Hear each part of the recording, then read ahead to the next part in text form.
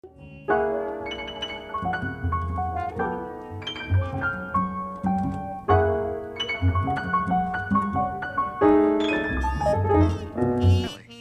feeling pretty good.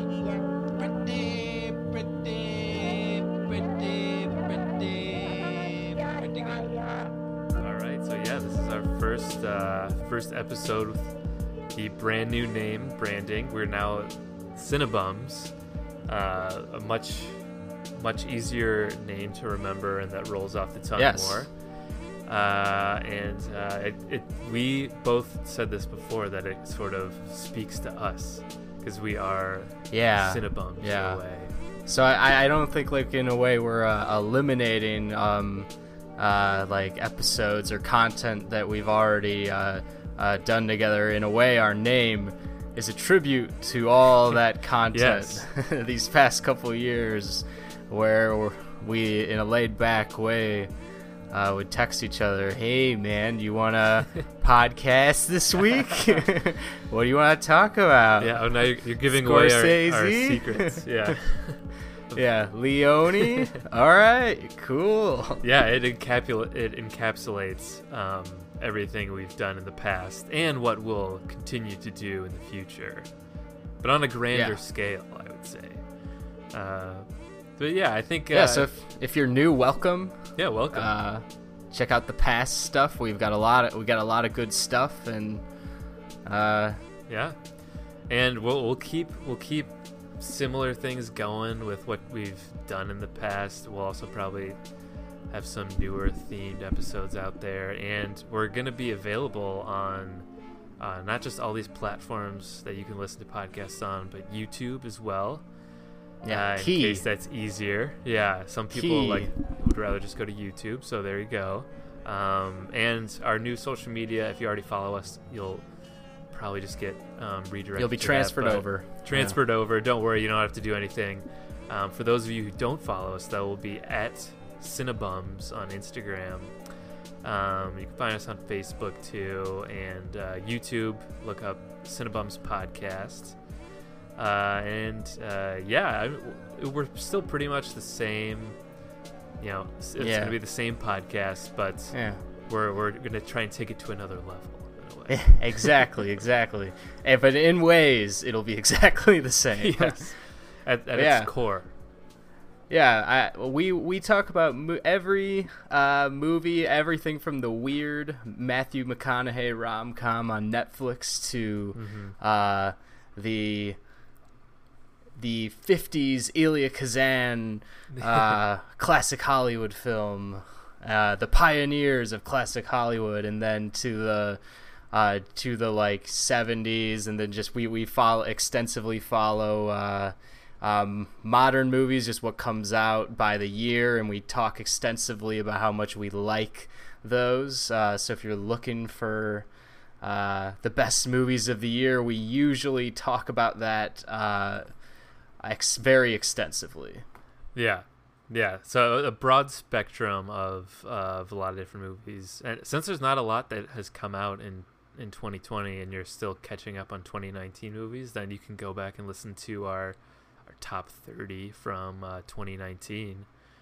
Still very relevant. Yeah. Well, so yeah, like Luke said, we'll cover almost everything, and also we had a few people write into our old email, which is nice. That if you want to write into our podcast now, we have a new email, and it's cinebumspod@gmail.com. And Cinebums, if you're listening to this, you can probably see what the title is and how to spell it, but it's CINEBUMS pod@gmail.com. So write to us with any questions or recommendations, corrections, anything, and we'll maybe read that on the air and talk about that. Okay. Yeah, I think that's good info. That covers it up. So I guess now we can get into this week's episode, which it's finally all about me, and I get to indulge and do something for myself for once. Luke just takes over and makes it his own podcast, but I can finally express myself today. Always talking about Paul Thomas Anderson shit. Oh god, yeah, all this film school garbage. Now I can finally. And now talk we'll be about moving this. to westerns. Yes, we're heading west, and that's so basically something that got me more and more into movies was this is probably sometime in high school I started to get really into western movies, specifically Clint Eastwood, and it's definitely a genre that got me more into classic movies as well. And so yeah, I've over the course of the past decade or so, I've been trying to educate myself on a lot of westerns, everything from the classic to the modern ones. And I on Letterboxd, where you can also follow us, with Cinebums on Letterboxd, we'll be putting up all our lists that we talk about on the podcast, and we'll log the movies that Luke and I both watch. And you can follow us individually on there as well. But I created a top 20 westerns list that we're going to talk about today, and I picked 20 when I made this list just because I felt like that was a good amount. Like 10 didn't seem like enough, so just doubling that to be 20 seemed good. And these are like my favorite 20 westerns, not necessarily what are like the greatest westerns of all time. And I know, Luke, you've seen almost all of these. I've seen a good amount. A fair amount, and a lot I do need to also. I've only seen once. And I thought this would be good because I'm curious about this, and mainly because you're more well versed in westerns than me. So yeah, that's a good topic for you, and I've followed this list since its birth. Since its inception, you've seen it grow and evolve. Yeah, and there's been a lot of adjustments I've seen this week. In the list as I've followed it. Yeah, the fact that we are doing this, it got me just to think more about it and go more in depth with it. And I made some big changes just in the past few days after just contemplating my list and my taste more. And I even watched something just yesterday that is now added to the list. I saw. Part of the reason because you recommended it to me, I made sure to watch it. So and if you're looking for this list on our Letterboxd page, is the only list right now because we're just getting started, and it's John's Tarantino Western list. I named it justly. Oh, Tarantino Western list. Yeah, it's the Tarantino Western. I'm considering. If that sticks, I'm considering naming all of our lists the Tarantino whatever list, like the Tarantino Noir list or something like that. Oh, that's great, Luke. Yeah, that's really great. All right, yeah. So should we get started? Should we do this? Let's get started.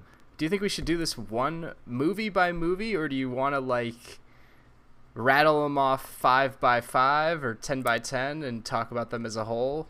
So I'm glad you asked, Luke, because I actually thought about this, and so the idea I had in my head is that you can go to our Letterboxd to see the full like ranking of 1 through 20, but for this episode, I think I'll break it up into chunks. I'll talk about the modern westerns that are on there. There are a few modern westerns on there. Oh, okay. And then, there's a couple of them that are like intertwined in a way. And then go into I'll do like the top 5, 5 All right, through so 5 through 1. For a lot of it, not as much thinking about order necessarily. Right. Gotcha. All right. But I think I'll actually start off with modern westerns, and part of the reason is because there's a modern western which is my number 20, and so we'll briefly talk about some of these modern ones, and then we'll jump to a different category. But the modern ones I have here in my top 20 is 1993's Tombstone, starring Kurt Russell, Val Kilmer, And then we also have True Grit, which is the Coen Brothers version of True Grit. 3:10 to Yuma. Those are both remakes of older westerns.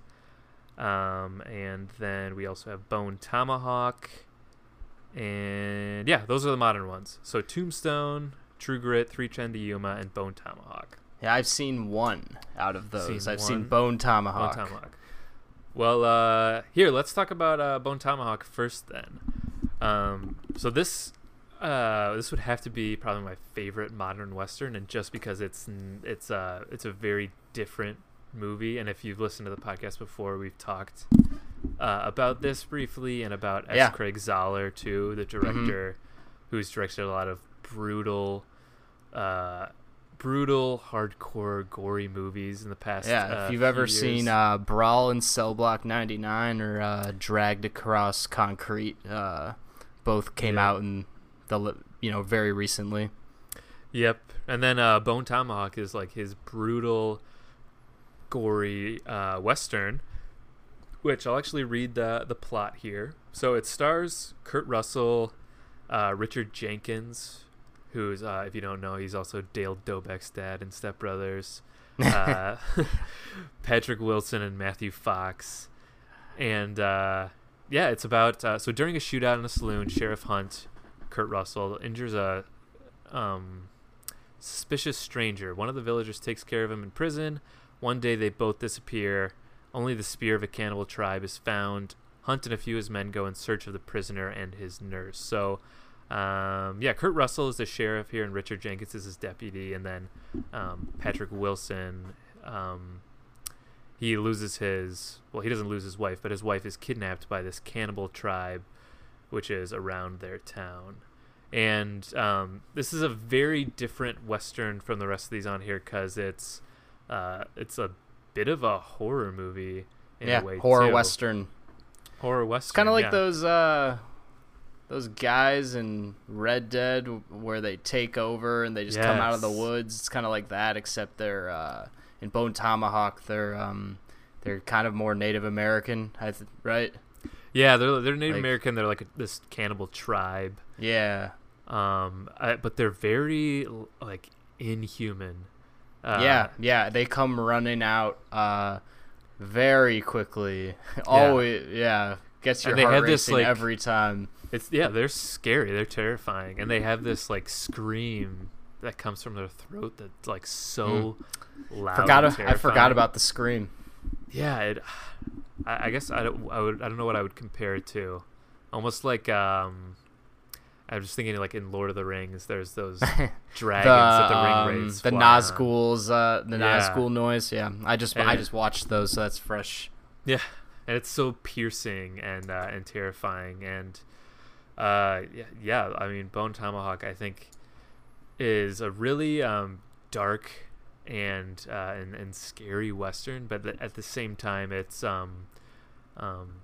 I think it ends in a very brutal fashion, and it's not a super happy ending, but you still feel a little relief, and it's not just completely bleak in the end. There is a little bit of it's really sad in the end too, but I think it does a great job of having this whole dark, gritty movie throughout, but it still gives you a good sense of hope at the end, or just a sense of relief, like I said too. And there's a lot of really hard to watch scenes in this, with these this cannibal tribe, which is part of the reason why it's considered like a horror western too. But Kurt Russell and Richard Jenkins are phenomenal in this. I love the chemistry between them as like this old sheriff and his even older deputy. Yeah, and they're just really not not at their prime age to take on a task like this, but they still give it their all, and they and just the chemistry between them and everything they endure throughout. It's probably my favorite modern western, and it's very different from other movies that'll be on this list. So that's Bone Tomahawk. I definitely recommend that. All right, then I'll go with. So two of these other three moderns I probably don't have as much to say about. They're remakes of older westerns, but I'll talk about Tombstone a little bit now, which I think you've mentioned this before. Tombstone. Yeah. Yeah, so Tombstone is all about Wyatt Earp and the gunfight at OK Corral, which is in like 20 other Western movies. Like My Darling Clementine, the John Ford movie with Henry Fonda. There's a movie Wyatt Earp with Kevin Costner, and a movie called The Gunfight at OK Corral. But Tombstone is from 1993, and it is like the prime popcorn Western movie. Okay. Out of all the movies on this list, out of all Western movies, it really doesn't have like So much. it's an action Western. It is. If you just picture a 90s action movie but set in the Old West, that is what Tombstone Wow. is. Yeah, That sounds that's really cool. like a movie you would just see on like AMC on cable on like a random afternoon. Tombstone probably plays on AMC like twice a week. But Nice. yeah, it's a popcorn Western movie, and also stars Kurt Russell. Yeah. Kurt Russell, Bill Paxton, Sam Elliott, and then Val Kilmer. Val Kilmer is Doc Holliday, and Val Kilmer really is like the best part of the movie. He's Hell yeah. he plays Doc Holliday, who these are all people from like history, like real people. And the gunfight at OK Corral was a real event, and Doc Holliday was this gunslinger, and Val Kilmer is like this very theatrical and over the top gunslinger who has this like ridiculous mustache, and of course he does all these crazy things with a gun that the real Doc Holliday definitely never did.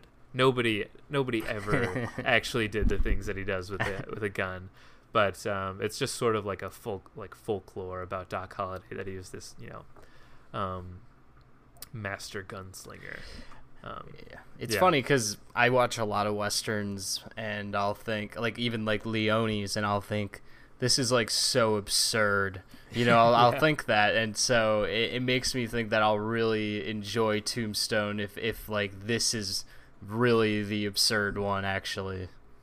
Yeah, Tombstone is a really just easy movie to get into for anybody. Like if you've never seen a western in your life, watch Tombstone, and it'll be like a very easy. What was easy the one? I think it was The Ridiculous Six that I watched. The most recent one that had a Is that Adam Sandler one? That's the Adam Sandler one. I'm thinking of the Magnificent Seven. Oh yes, yeah. So That one I watched, and that's a lot of action. I don't know if Yes. you saw that. That's actually, I'm glad you brought that up. So I haven't seen the new Magnificent Seven, but I've seen the old one from the 60s or 70s. It has like Steve McQueen, Charles Bronson in it, and that one is I'm sure it's a lot like the remake, but just like Tombstone, it's really like just a fun action western, where it's just these really skilled It's cowboys, it's a display of gunmanship. Yeah.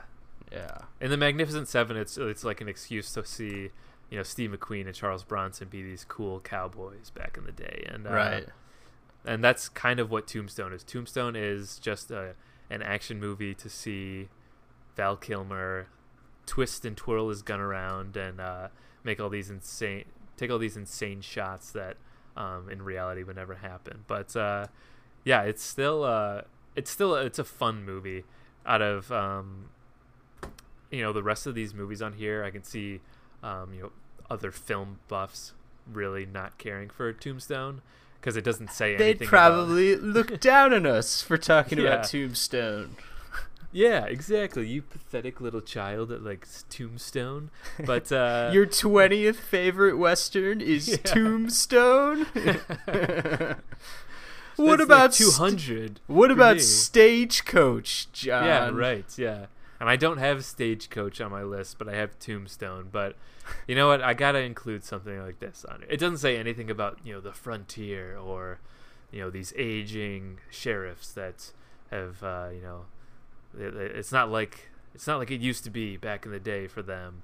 It's no, it's just, let's see, this Val Kilmer is just huge at the time, and so is Bill Paxton and Kurt Russell, and let's just see them have goofy mustaches and shoot some outlaws.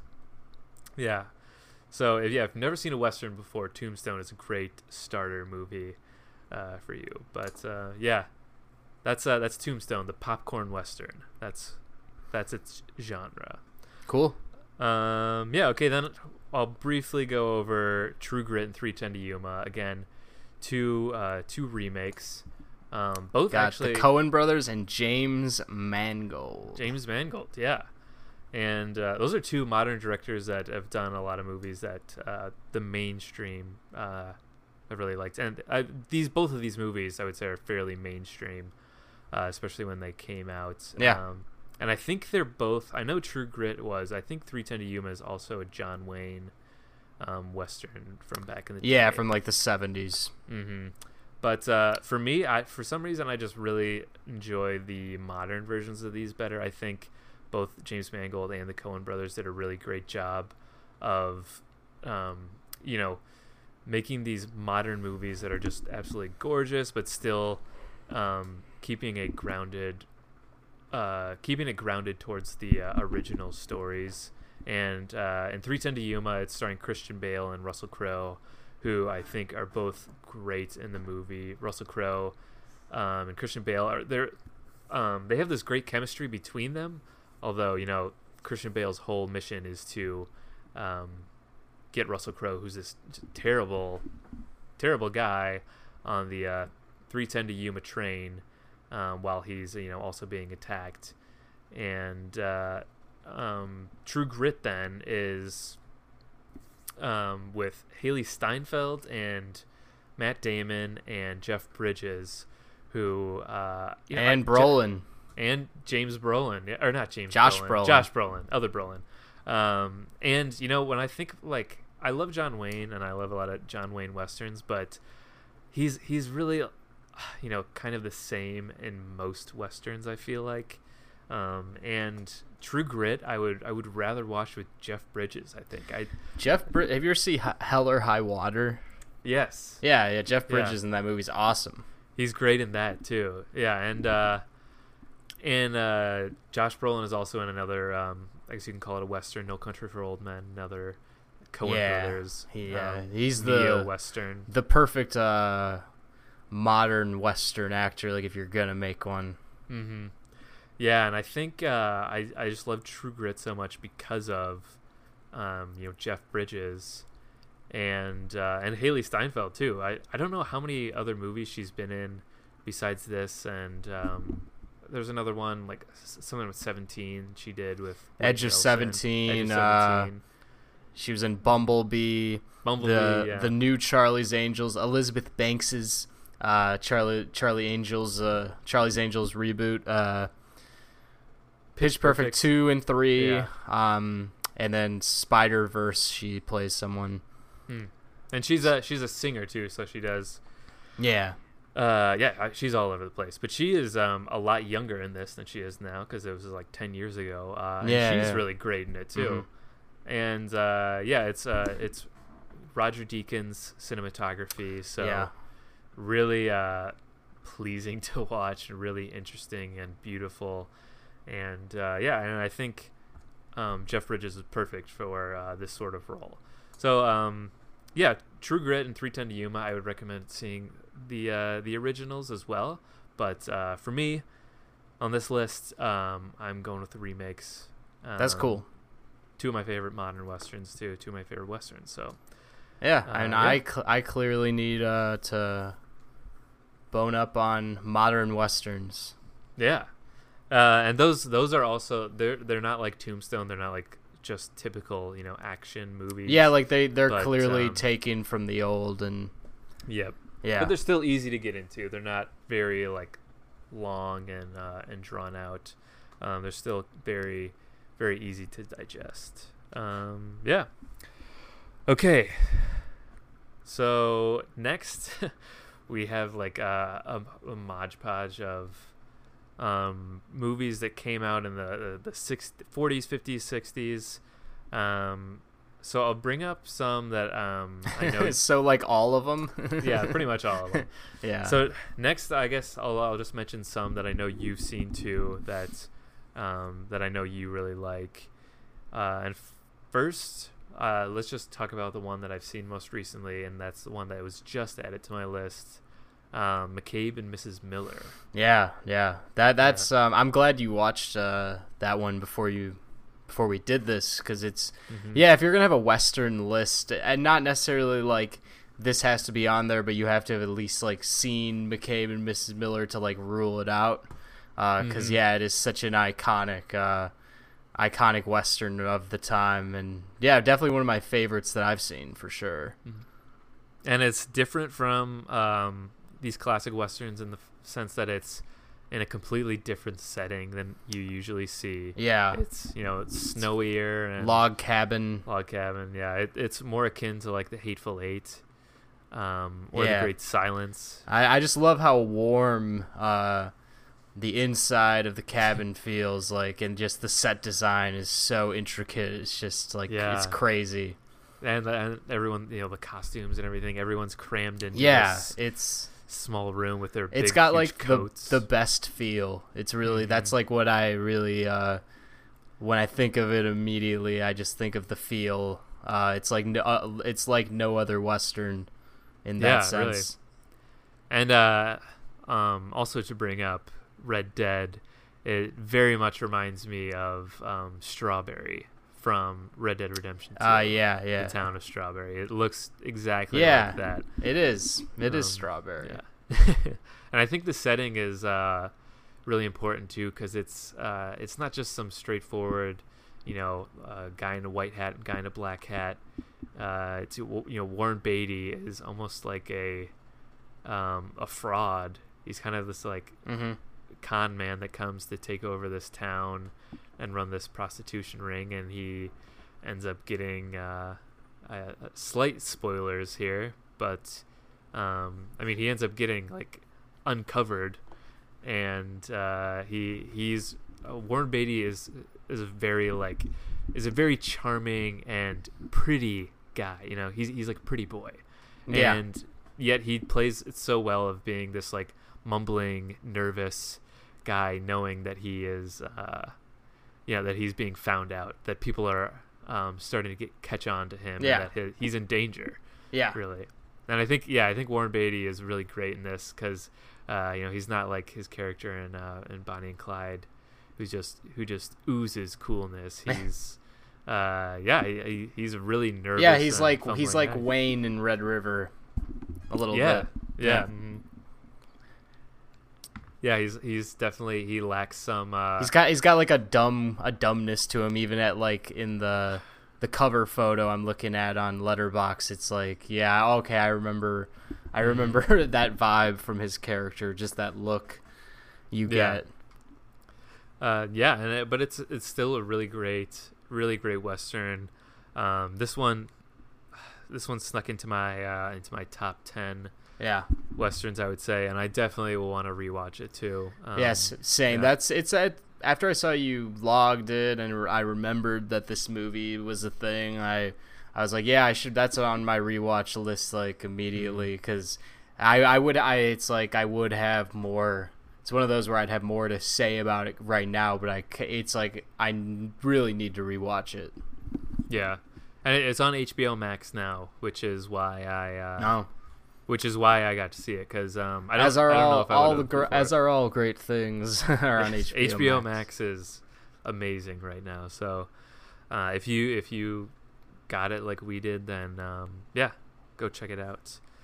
Okay, let's see another one. We'll backtrack a little bit to one we actually did an episode on this one. So if you want to hear more about it, you can go back to that one. But Johnny Guitar. Yes, the Nick Ray Joan Crawford Western with Sterling Hayden. Yes. And hell yeah. I love Sterling Hayden and Joan Crawford are really great in this. And a lot of these movies are just about guys and men. Yeah. And Johnny Guitar. We got the manliest man going up against the manliest woman. Yeah, right. Yeah, strongest woman is better to Joan say. Crawford is pretty badass. Yeah. I guess I would say in Johnny Guitar. Puts Sterling Hayden in her place a lot. Yeah. It's really great to watch. I'll read the plot of Johnny Guitar, I guess, because it's not as not as straightforward. But on the outskirts of town, the hard-nosed Vienna, Joan Crawford owns a saloon frequented by the undesirables of the region, including Dancing Kid and his gang. Another patron of Vienna's establishment is Johnny Guitar, former gunslinger, and her lover. When a heist is pulled in town that results in a man's death, Emma Small, Vienna's rival, rallies the townsfolk to take revenge on Vienna's saloon, even without proof of her wrongdoing. And yeah, with that, the ending is like the shootout, heavy shootout fight is one of my favorites. Yeah, for sure. Oh yeah. We got to rank the shootouts. Yeah, shootouts. Yeah, this is one of the best. Well, I like westerns, like these where the majority of the movie is talking and walking in and out of different buildings in the town, and then there's like maybe one shootout at the end. I those are the ones I draw toward really easily. Yeah, and it's funny because there's westerns that are almost either they're going across the great frontier of the American West, or the whole thing is basically just about this one community. There's the adventure western, and then there's they're really the immersive community. And like Johnny Guitar and like Rio Bravo are definitely the immersive community, and then like Bone Tomahawk and Red River are the adventure westerns. Yeah, right. So you kind of get to know like this cast of characters that's in the town, and all their hatred for each other. And the politics are established very quickly. Yeah, right.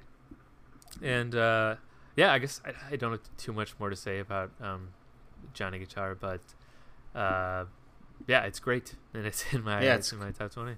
Yeah, and if you want to hear more, you can go back and listen to our podcast on it.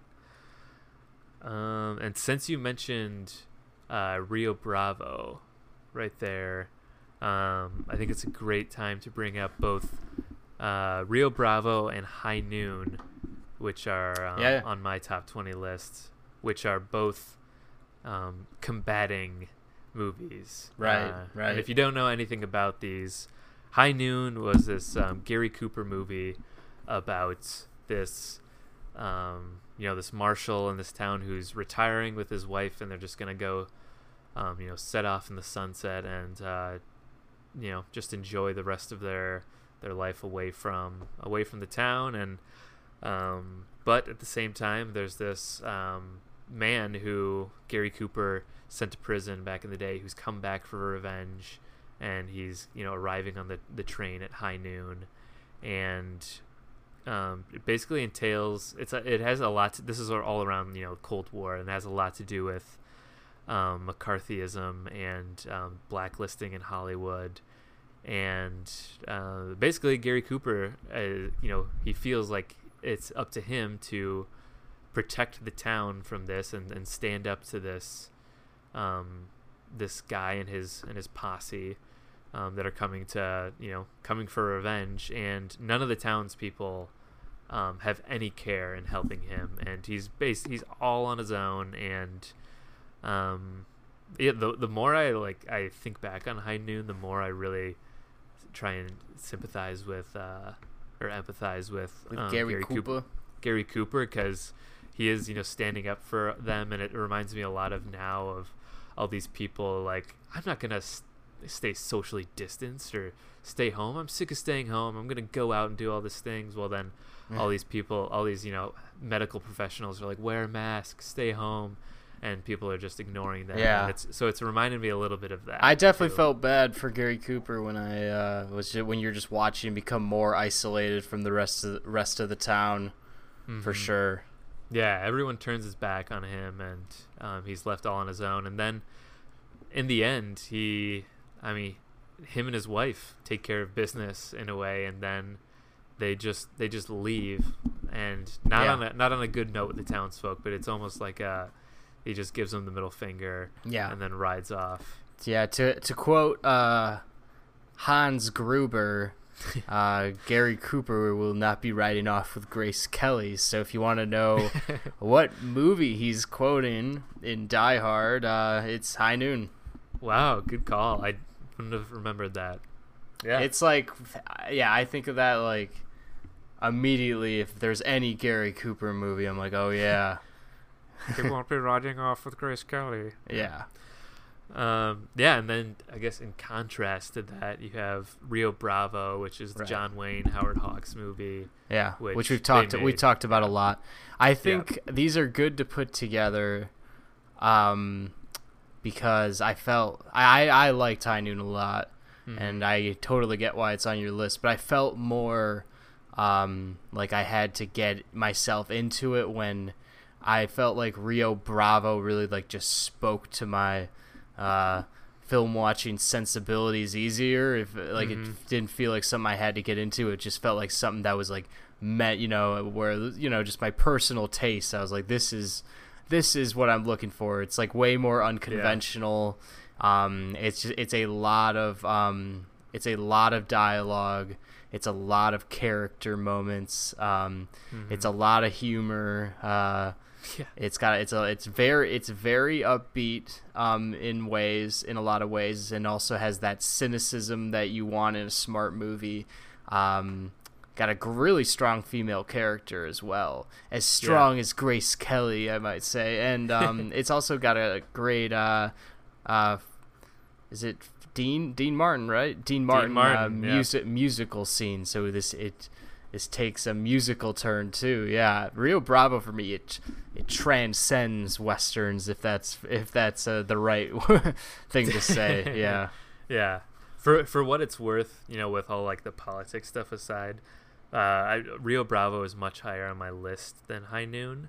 I still really appreciate High Noon for what it is, but exactly what you said, like Rio Bravo is just it's more in line with my taste of what I would want to see in a western too. It's about this camaraderie between John Wayne and his group of guys that they're instead of this sheriff whining about no one trying to help him out, he's like, let's take this into our own hands and just like kill all these guys. Let's just shoot them and blow them up. And there's a lot of humor in it. What's that old guy's name that's with them? He's hilarious. The guy, I don't know if it's the same guy who's in. Is it Walt? Walter Brennan. Walter Brennan. Stumpy. And he's also in Red River. To Have and Have Not, Meet John Doe.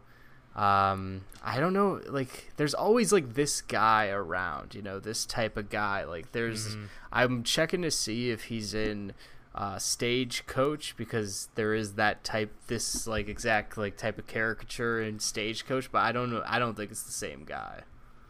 But yeah, love this guy. Yeah. He's also in My Darling Clementine and a bunch of westerns. So yeah, there's definitely always someone like him, but he provides a lot of the comedic moments in it, and and like before, it's really like depressing before High Noon when this outlaw arrives in town. When in Rio Bravo, it's almost like from like a war movie of this platoon just like singing a song before this big battle that's about to go down, and that's what happens in Rio Bravo. Ricky Nelson and Dean Martin sing this song, and then the big shootout fight at the end is really fun and exciting, and also funny too. And yeah, the characters are much more easy to get on board with, and the ending too with Angie Dickinson and John Wayne. It's phenomenal ending. Yeah, it's really great. So yeah, Rio Bravo is one that I think I could watch over and over again. For sure. For sure. And since this is the Tarantino Western list, that is the most Tarantino movie on this list. I think Tarantino said that every girl he takes out or he goes out on a date, he showed them Rio Bravo, and if they didn't like it, then he knew it wasn't going to work out.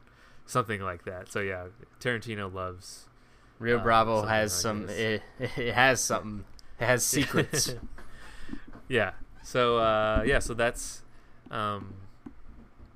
that's a good double feature for you there. Two movies that are completely opposite spectrums, but still really both some of the best westerns ever made. Okay, let's see. We'll keep this moving here. Another one that we have talked about a lot, just in the fact that we've done a lot on Leone and Kurosawa in the past, is Fistful of Dollars, which the first one of the trilogy. Yep, first of Leone's Dollars trilogy, or Man with No Name, and it is a Western remake of Yojimbo, the Kurosawa movie. And this is a very easy Western to get into. Totally. It's a great intro. Westerns. It's a great quintessential, like, you see this guy walking up, looking all laid back, coming to a town needing to survive, and immediately just sees all this corruption and crime and just brokenness of a town, and just fixes it. It's such a trope in movies, but I feel like this is definitely one of the first ones and one of the best ones as well. So yeah, highly recommend it. Yeah. And Clint Eastwood is just a typical, cool man with no name who comes to this town and pits these two, families against each other, or not families, but just sides of the town against each other. And much like all of Leone's spaghetti westerns, it has a great ending too. So yeah, that's Fistful of Dollars, first of the Dollars trilogy, which we'll talk more about too. Then let's see, next we'll go to the Man Who Shot Liberty Valance. Yeah, that's one of my favorite westerns as well. Yeah. Which, out of all these on my list, it's not one I haven't seen it in the longest amount of time. And it's not one I really think of to rewatch, but it's a very, very good film as like a retrospective on what the West was. Jimmy Stewart and John Wayne are in it, and they play much older characters. Yeah. Sort of looking back on how the West has evolved into what it is in their modern day. Yeah, and I feel like this is super accessible, and I feel mainly because I don't know. I just felt I felt like the villain. I had seen this guy before. Just this type of villain, the whole feel, just the ugliness, the just his the mass fear he creates among the town. I felt like his weight, but it also just felt very familiar at the same time, and he's also very hateable, and especially when he's going against Jimmy and Jimmy Stewart is on the other end, one of the more likable guys ever. So just the fact that he's going up against him, it creates a very typical like hero underdog likable guy like versus villain dynamic, and it's just great with Stewart and Wayne because they're such different actors. What they represent in terms of like the American man, like the thinker, more thinker do-gooder versus like the guy who's got the quick the quick draw and the big frame. Yeah, it's a great duo, and I just loved everything about this film. Yeah, and it's a John Ford movie. Who John Ford is, the Western director. Yeah, exactly. And this is one, a little bit later than a lot of his other big name Westerns too, like Stagecoach, and it's a bona fide classic Western. Yeah, this one I think you would probably see on any like top 10 Western list for sure. That's The Man Who Shot Liberty Valance. We just have a few more before we get to the top 5. Then and the next one, so we got 2 that I don't think you've seen that I'll talk about right before we get to the top 5. For this one, this is a bit of a curveball that I actually I just added recently, and I didn't have it before just because for some reason when I think of Westerns I don't think of this one, but I just added it. Blazing Saddles. Yeah, no, that's a fair that's a fair one to do. Yeah, I'm happy you have this one on this list, because it's one of the, I think if you have a top Westerns list, Blazing Saddles would be one of them. Mm-hmm. Yeah, and I just don't think of it as a Western because it's a comedy Western, which there aren't a lot of, but it's I think one of Mel Brooks' best movies.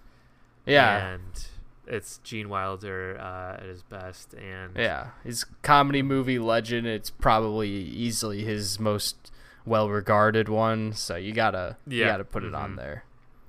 And most people have seen this. If you're a little younger, maybe you haven't, but your dad or your uncle probably loves Blazing Saddles or talks about Blazing Saddles. So, and I've also seen it coincidentally on some people's lists on, like Black Lives Matter cinema, because it has, it has this black sheriff who.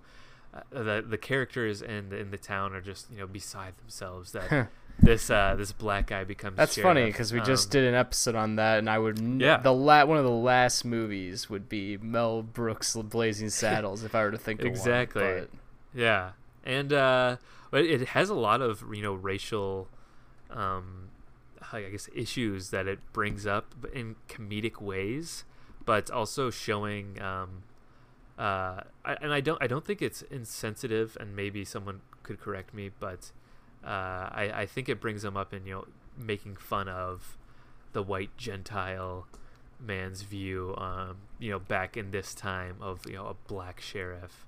Yeah, and I even thought that I read before that it was supposed to, because this was, I think, Richard Pryor also co-wrote this, and it was supposed to be Gene Wilder and Richard Pryor together, but the studio refused to allow Richard Pryor to star in the role because he was problematic for them.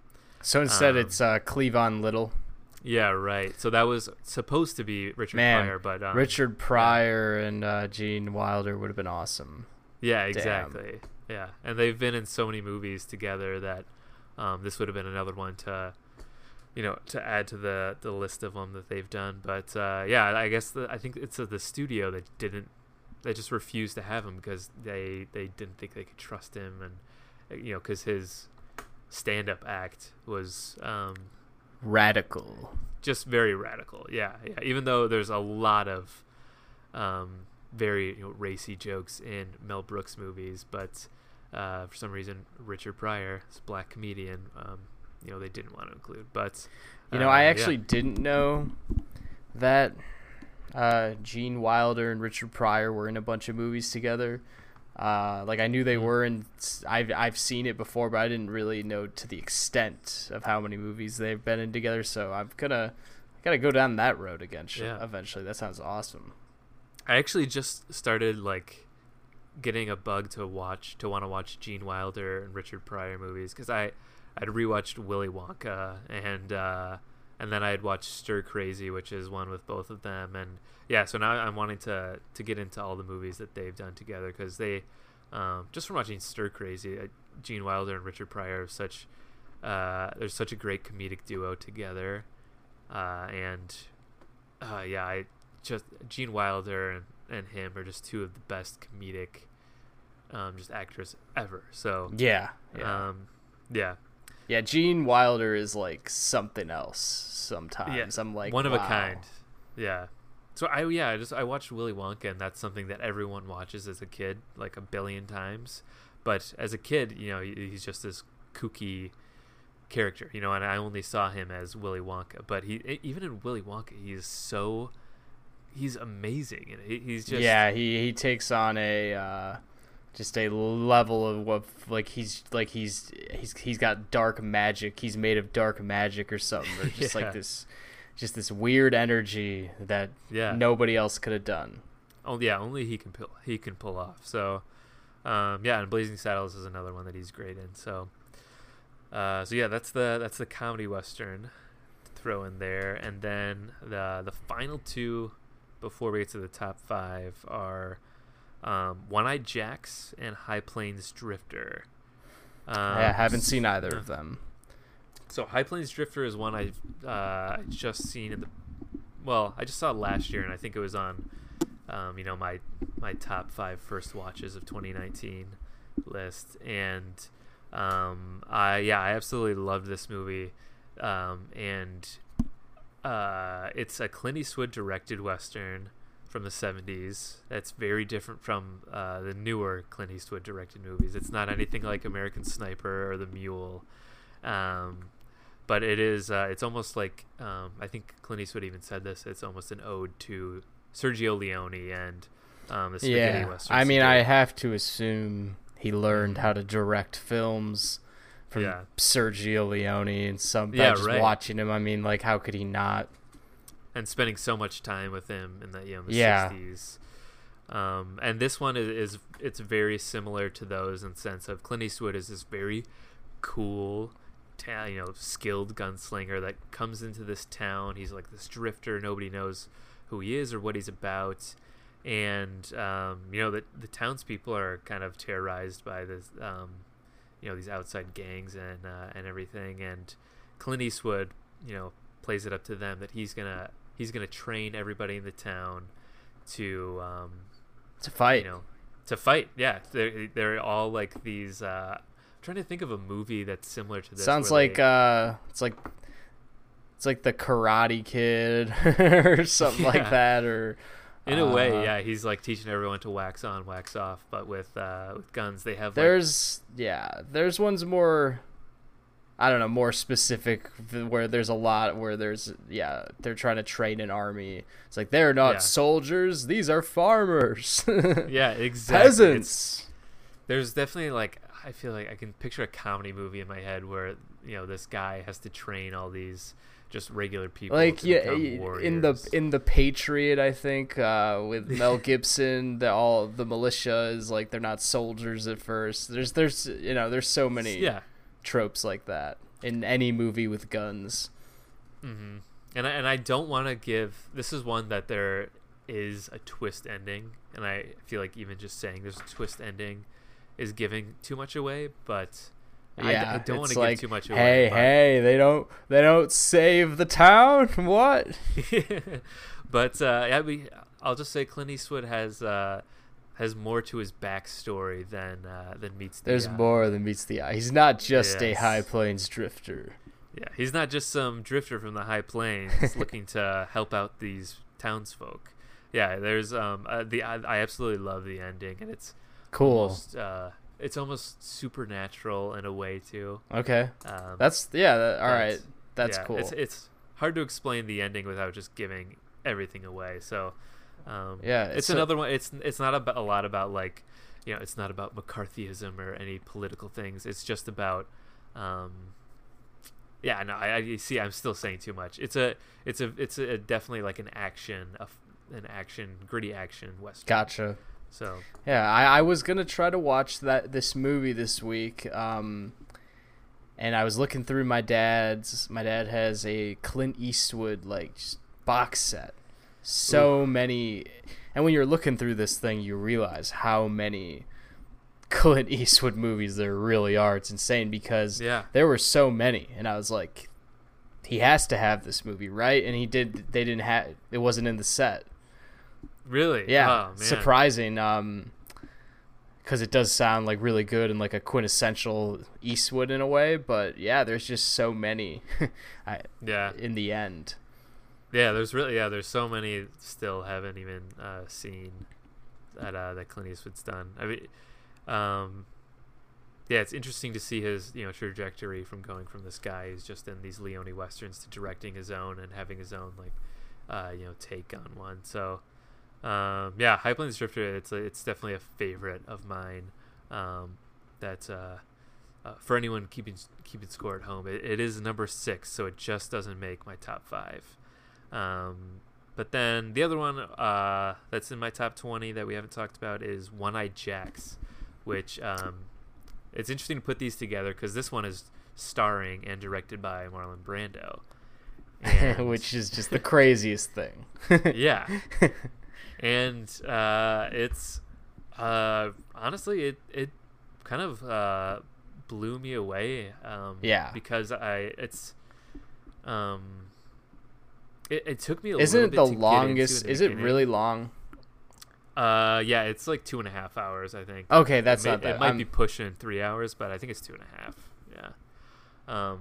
So it did take me a little bit to get into it just because it is very long, but yeah, Brando is great in this role, and it also so basically it's Marlon Brando and Carl Malden, who is I think he's the minister in On the Waterfront. Oh, nice. The preacher, whatever he is in that. Yeah. And they're like this duo. They're this bank robbing duo, and Carl Malden ends up basically stabbing Marlon Brando in the back, and setting him up. And years later, then Marlon Brando escapes from prison and then seeks revenge. Yeah. So the whole movie is about him. That's cool. Tracking down Carl Malden to get his revenge, and it's a really cool Western. Marlon Brando is obviously just a very cool Marlon Brando-esque character. He speaks slowly. He does, yeah. He mumbles. And this is also this was all shot around the Monterey area in California. So it's really gorgeous. It's like on the coast, but also in these California western towns, which is a little different than just the open. You can tell it's California. Yeah, right. Yeah. And so it's also cool, just living around here and seeing a lot of similarly looking areas and just a little bit of a different setting.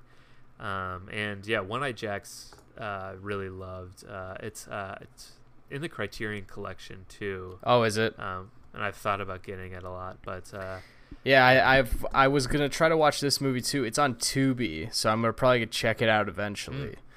Nice. Yeah. Yeah, I just like a movie that is directed by Marlon Brando is just to me the most interesting thing. Like just to think of, just even to to read up on the production of it or something like that. Just because he's not a director at all. And he's like the craziest guy too. So he's like just so intense and such a diva as well. So I just trying to picture the crew and probably like just the environment, what the crew probably had to deal with.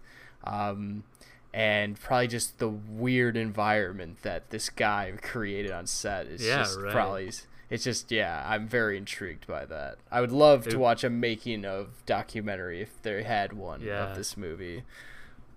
I was just going to say that would be awesome if there was a documentary on the behind the scenes of One-Eyed Jacks. Because it's like, if you watch, say, the Heart of Darkness, the making of Apocalypse Now, I don't know if you've watched that yet.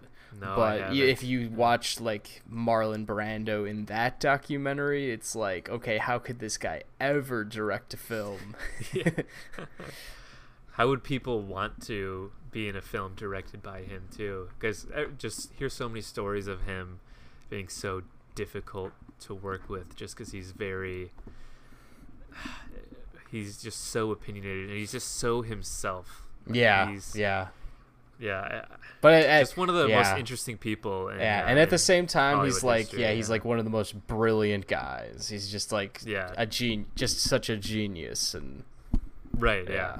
I totally see a lot of his like, I've watched a lot of his interviews, and I'm on one end I'm like, this is fucking hilarious that this guy is like this, but on another end I kind of agree with like a lot of his viewpoints a lot of the times, and just how radical his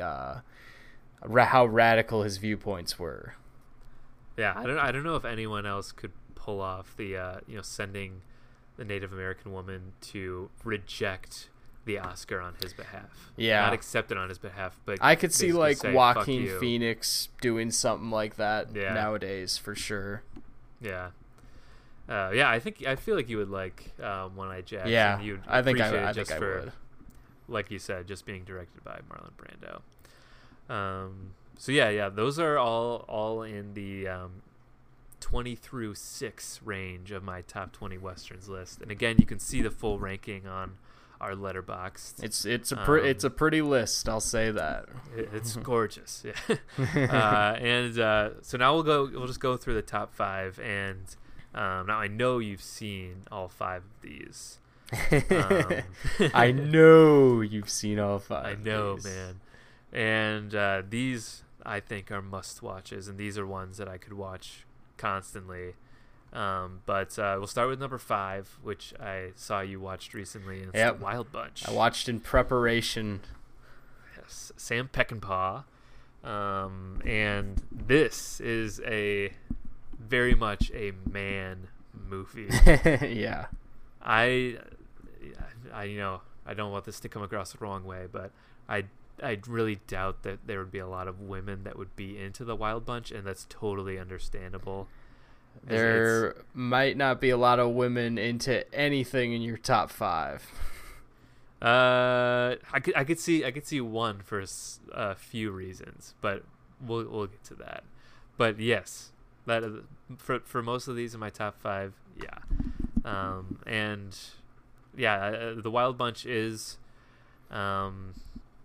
about these aging outlaws, and they're just a bunch of gun shooting.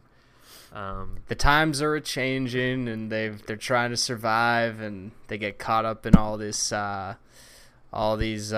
excursions with Mexicans, people across the border. Sam Peckinpah is known to be just a very outlandish guy, and he's not a guy that studios really like.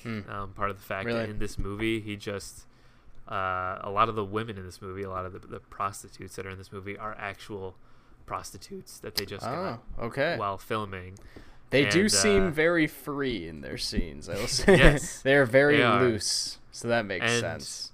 And that was purposely done by him, as basically he wanted I can't think of who the studio is, but let's just say it's Universal. Sam Peckinpah openly said he wanted to be able to say that Universal bought prostitutes for him in this movie. Wow. So not even I thought it was gonna be I don't care if they don't want me to have prostitutes, I want it for my movie. He's just outwardly trying to fuck them over. I think he just wanted to be like, fuck you, like this is my movie, you're gonna buy these prostitutes and it's gonna look bad on you, but this is my movie. Clearly from watching this, he got everything he wanted, because the scale of this movie is huge. With the variety of just set piece action scenes, just like shootouts and a train robbery, and just the scale of it, and that the fact that they were able to captured all of it, just like the size of it and the scale of it so well. Just being able to just cover all this, how many different guys there are running at from various directions. So in that sense, I thought it was like a very masterfully directed Western. Just like very obviously well directed. Outside of like Ford and Hawks and Leone, I was like, when I was watching this, I'm like, oh yeah, this is also one of those like really well directed Westerns where just like you can just feel the scale of what they're making and just the and it's I think what adds to it is that Peckinpah wanted to make this exact movie, and everything went his way, and it's just action packed right from the get go too. You're immediately thrown into. It even starts out. It's like these kids that are just like crushing insects. The insects with the cockroach shot. Yeah, I thought that. Yeah, it's great. Great imagery just to describe the whole movie. Yeah, love the right opening. From there.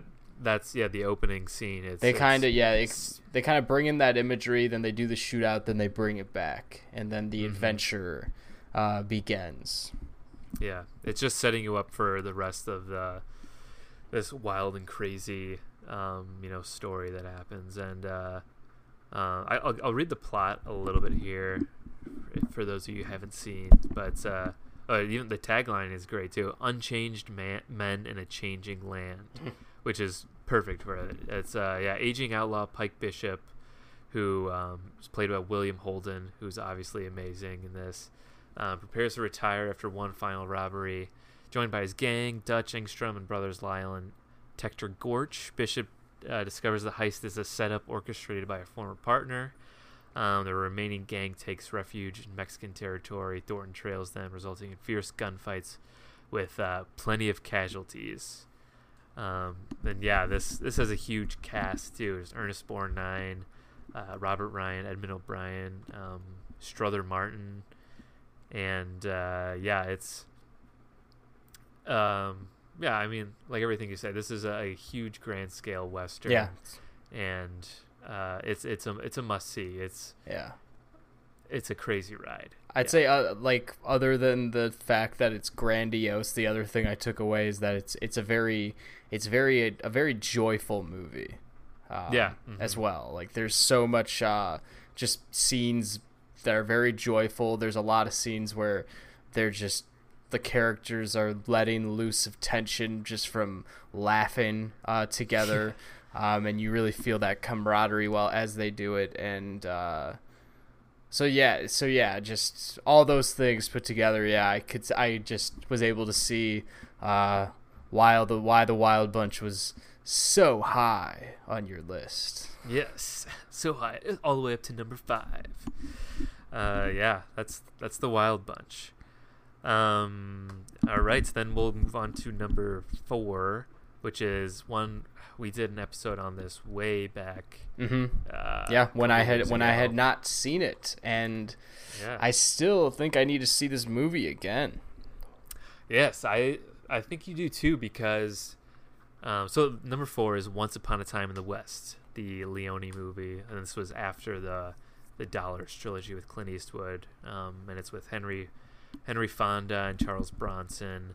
Henry Fonda playing a villain, which he usually isn't. One of those characters, and I think he's great in that. And then Charles Bronson plays Harmonica, who's the main protagonist in it. And Once Upon a Time in the West is a super long movie, and even the opening scene, if you're not prepared for it, I mean, a lot happens, but really nothing happens at the same time in the opening scene. It's very long and drawn out, but I think it's that opening scene, that's the one I remember mostly, because it's just out of everything from the movie, because it's just beautifully rhythmic with the editing and the sound design. It's just so great. Every little detail has a purpose in it, and there's just the dripping of water, just these close-up shots, and and this is one that had I not, the time we did a podcast on it was the second time watching it for me, and it had such a bigger impact on me the second time I saw it than the first time. So I think that's what I'm rewatched it thinking. then, it I'm would've been thinking this that high. I will be beaming in the glory of Once Upon a Time in the West if I watch it again. Yeah, because I definitely didn't think super fondly of it. I thought it was a great movie when I first saw it, but it definitely wasn't top 5 for me. Yeah. And I've seen a lot of people that it hasn't really resonated with, which I can definitely see because it's not super just easy to get into. But the second time, just by the ending, I was just in awe. Of I was everything, fulfilled. It was like a powerful moment at the end. Like all these Leone spaghetti westerns, there's a very huge ending, and this one I would almost say out of all of his, it might be the best ending. Although it's not my favorite of the Leone westerns, it might be my favorite ending. That's cool. But yeah, it's a long one though. Like I said, very long.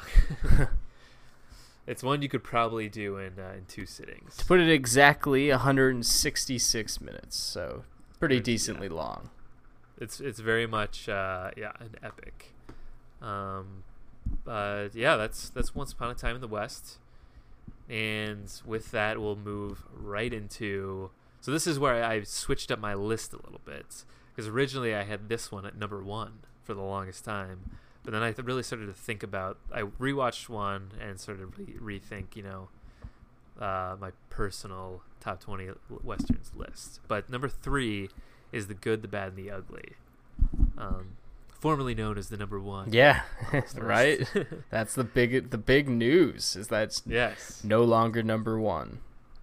And I feel like when it comes to like spaghetti westerns, Once Upon a Time in the West and The Good and the Bad and the Ugly are like regarded as like the big ones from Leone, because I think they're just the Wild Bunch. They're on just massive scales. They're these huge epic movies that so much happens in both of these, and especially in Good, the Bad, and the Ugly. And it's almost I switched it around because it's almost too big at times. With that said, I still think it's still a that 5-star movie that for me, shootout. number 3, That final shootout. They cut around that.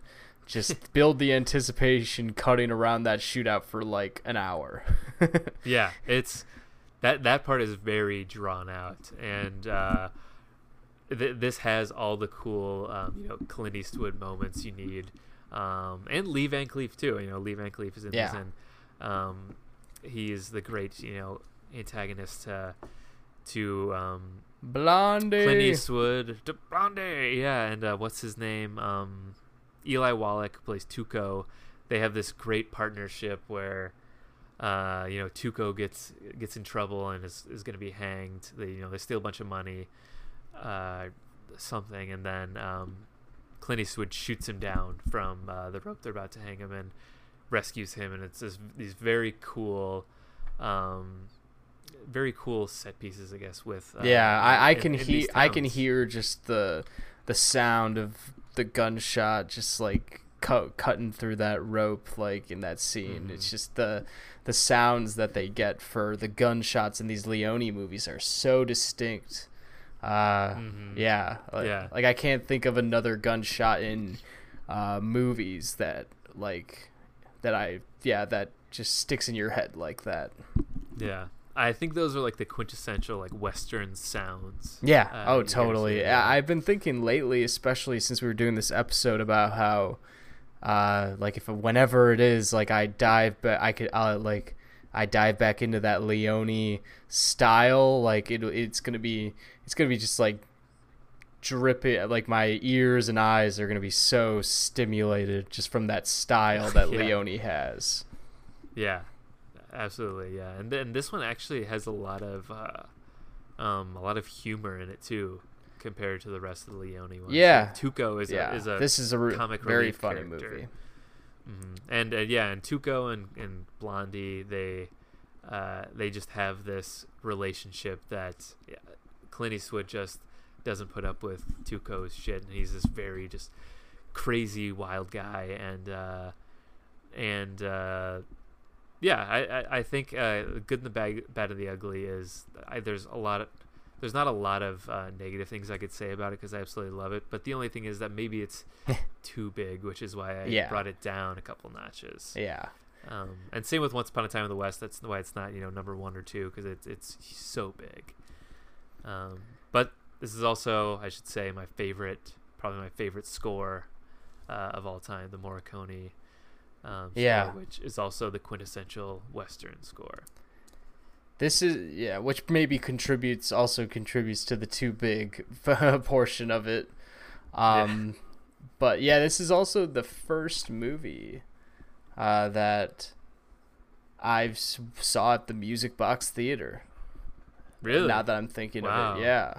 I'm probably on 35 millimeter at least. Wow. And it was the first movie I saw there, and so I had never been to a theater like the Music Box before, so it was just like sitting in an old theater watching this was quite a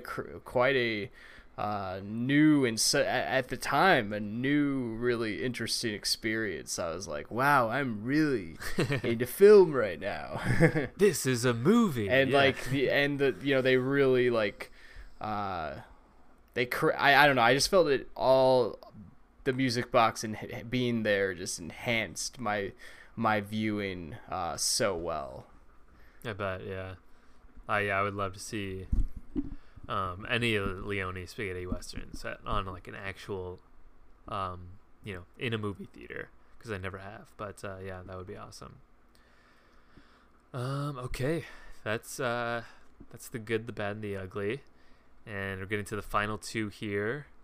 And the next one, this is you mentioned that a lot of women wouldn't be into any of the top 5, which I agree with that, like 99%. The only 1% I would say is for this movie, which is Butch Cassidy and the Sundance Kid, and it's strictly because Paul Newman and Robert Redford, they're like the Clooney and Pitt of the day or something, and they're pretty accessible for all. Yeah, and Butch Cassidy and the Sundance Kid, number 2. If you listened to the podcast before, it's no surprise I'm a big fan of George Roy Hill and the movies he's done with Paul Newman, like this, The Sting, and I still have to see The Sting. I'm just remembering now. Man. And The Sting I think is my favorite, of their movies together. But but when I watched, I remember the last time I thought that I should really go see The Sting is when I watched this film, Butch Cassidy and the Sundance Kid, because I was like, well, this movie was really great, I should watch The Sting now. And this movie is really great. I just watched it for the first time last year, and I thought that I should have seen it when I was a kid, when I was like, if I saw it when I was 11 or 12, it would have been, my favorite movie ever for sure. Oh yeah. But yeah, better late than never. And this movie's just fantastic. I definitely agree with its slot on this list. It would probably be around there for me. Mm-hmm. Yeah, it's the more I watch it, the more I love it, and it could easily, move into the number 1 spot sometimes, but it's a little different than a lot of these other westerns too, in a way. I found it a little similar to The Wild Bunch, mainly probably just because the time period it was made. It probably had a lot of similarities in look and style and grandiose quality and just the filming of the action scenes, but also just because it's both about like men having to move on with the times, and just due to the extent of the violence, they both are very violent. Yeah, super violent, and yet like the most charming and charismatic exactly outlaws ever. Mm-hmm. Yeah. And Catherine Ross sort of plays the woman in their trio who they she's go like, set out you for can't Bolivia. keep doing this. and she's sort of a great great character to almost keep them, grounded and reel them in at times. Yeah, totally. And I think she has great chemistry with Paul Newman and Robert Redford, who obviously are great together. They, it's probably because they were also such great friends in real life. But there's scenes where they're arguing with each other, or Paul Newman is making fun of Robert Redford, and it's like that. Like, you can clearly see, these guys have been through a ton together, and they are like brothers almost. They can say anything to each other. They know every little detail about each other, and it just works so well. And it's like Paul Newman is, this manly man. He doesn't really care what anyone thinks of him, and then Robert Redford, who's the Sundance Kid, he's got to be like the flashy handsome one, and Paul Newman makes fun of him a lot. Yeah, I love how in the opening scene, Robert Redford is immediately known as the guy that no one wants to get in a shootout with. Yeah, exactly. I'm like, all right, perfect. I know that now. Yeah. There's like some comical scenes of him just like shooting this bottle across the bar, and I also should say, this movie is like gorgeous too. Yeah. And I know seeing like versions of it now digitally, it's been remastered, but it came out in the late 60s and it looks way better and just crisper than a lot of movies that came out in a lot of these. I found this to be one of the easiest Western viewings I've ever had, like where I just immediately was entertained throughout, and was super invested in the characters and the world, and it is a lot of it is because they do shoot it so well. The West is shot so well in this movie. I like the scene where they're running away from the group of bandits that are coming after them, the bounty hunters, whatever, the law, whatever. And they kind of keep cutting back and forth between basically showing the distance in which they're at, which I love. I think those are some of my favorite shots in Westerns, are the shots that just show the distance between people, which are just super impressive. And I think during this we haven't touched on enough on just like the filming of the land that is done through all these movies and how incredible it is. Like in The Wild Bunch, there's a shot where they zoom out from one of the guys in The Wild Bunch standing on this cliff, like really, really far away. I don't know how far away, really far away. They zoom out and then pan to another guy who's not as far away, but still pretty far away, at least like probably like 50 yards away maybe. And it's just like crazy because that's all like measurement and just with all the distance that you have to handle in order to plan out a shot like that for just like a transition. Just things like that are why I think people just make Westerns, and why they'll always be made. Yeah, right. And I think there are a lot of older Westerns where you can clearly see, they're on a set of some kind, or they're on a sound stage. But then you have something in the 60s, especially this one. There's just these incredible landscapes. A lot of them filmed in Arizona and Utah.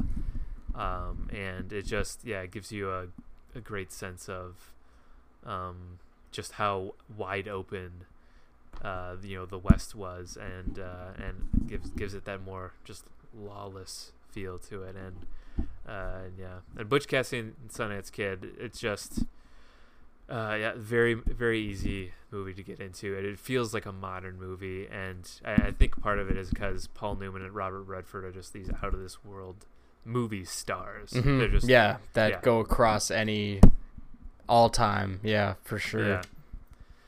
That's Butch Cassidy and the Sundance Kid, number 2.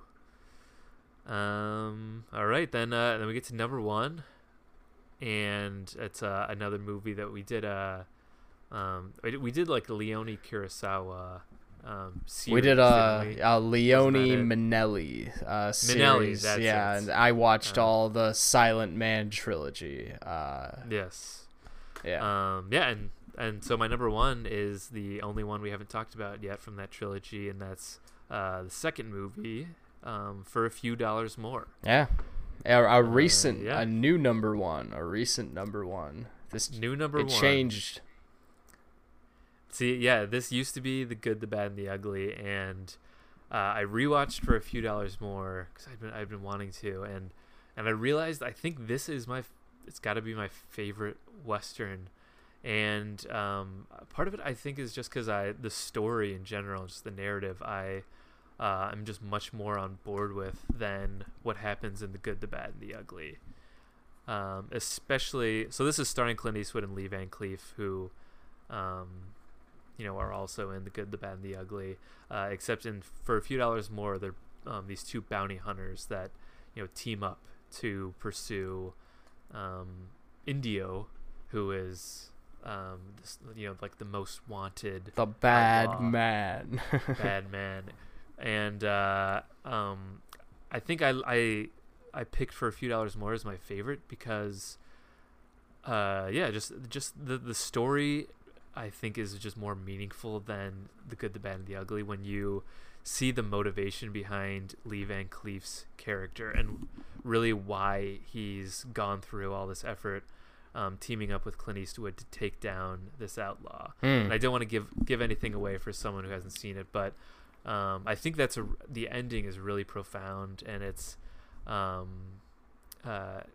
it's not just about these just gunslingers in the West. While there are a lot of amazing gunfight sequences, I think in the end you realize, wow, Lee Van Cleef is actually like a really great guy, and it's like so satisfying to see him fulfill what he set out to do from the beginning. See that, which you don't see. Yeah, see that's why I need to watch this movie again, is because I did not see that when the first time I watched it. I did not see why maybe I did, but maybe I just don't remember, because what I think of is just all the gunslinger scenes in this movie. Yeah, which is so easy to remember because that's also like the best part of this movie too, is just they like how the things the things they shoot, they just shoot things up into the air and then shoot it like 8 more times. And I'm just like, holy fucking shit. That's why when I was talking about, because I thought it was really a goofy thing to see. And then that's why when you mentioned Tombstone, I was like, okay, so this is the action one. Because I think of For a Few Dollars More as a very, when I think of it as a very showy action Western in a way. Like one of the, at least for what I've seen, when I think of an action like gunslinger Western, I wouldn't say action, but just a gunslinger Western, I think of For a Few Dollars More as just like the craziest, reckless gunslingers, almost video game level gunslingers in a movie from this far back. And I think that's why it's my favorite, is that I think it has a really great story and a really like profound ending, while also having all of those spaghetti Western tropes that it doesn't dispense that don't take how I'm describing it out of context, because like I said, it's very showy with all the shooting scenes, but it does not dispense like any of that Leone style or any of the storytelling quality that his movies usually have. I'm hearing what you're saying, and I'm liking it. But it plays up the action sequences a lot, and there's even these For a Few Dollars More, I would say, is just nearly on par with Good, the Bad, and the Ugly in terms of score and soundtrack. The score is amazing in this. I remember really digging the score. Shit, I need to re-listen to it, because I remember the Good and the Bad and the Ugly one, but I don't remember this one. So gonna have to put this on. when you hear it, you'll know. And Yeah. I'm sure a lot of people who haven't even seen the movie. I have think heard there's the a tune, chance I probably, especially since the Good, the Bad, and the Ugly's score is so ingrained in movie culture. It's way more mainstream in a way, or just more known. I think I probably might like the For a Few Dollars More score better when I listen to it. They're honestly like right on par with each other for me. And in these like big action sequences, or it's playing up this big duel, making it this huge deal. The score is just so loud. The music is like up to 11. It is so loud, and it's just preparing you for these great action sequences and these great gunfights. And I think this just has everything.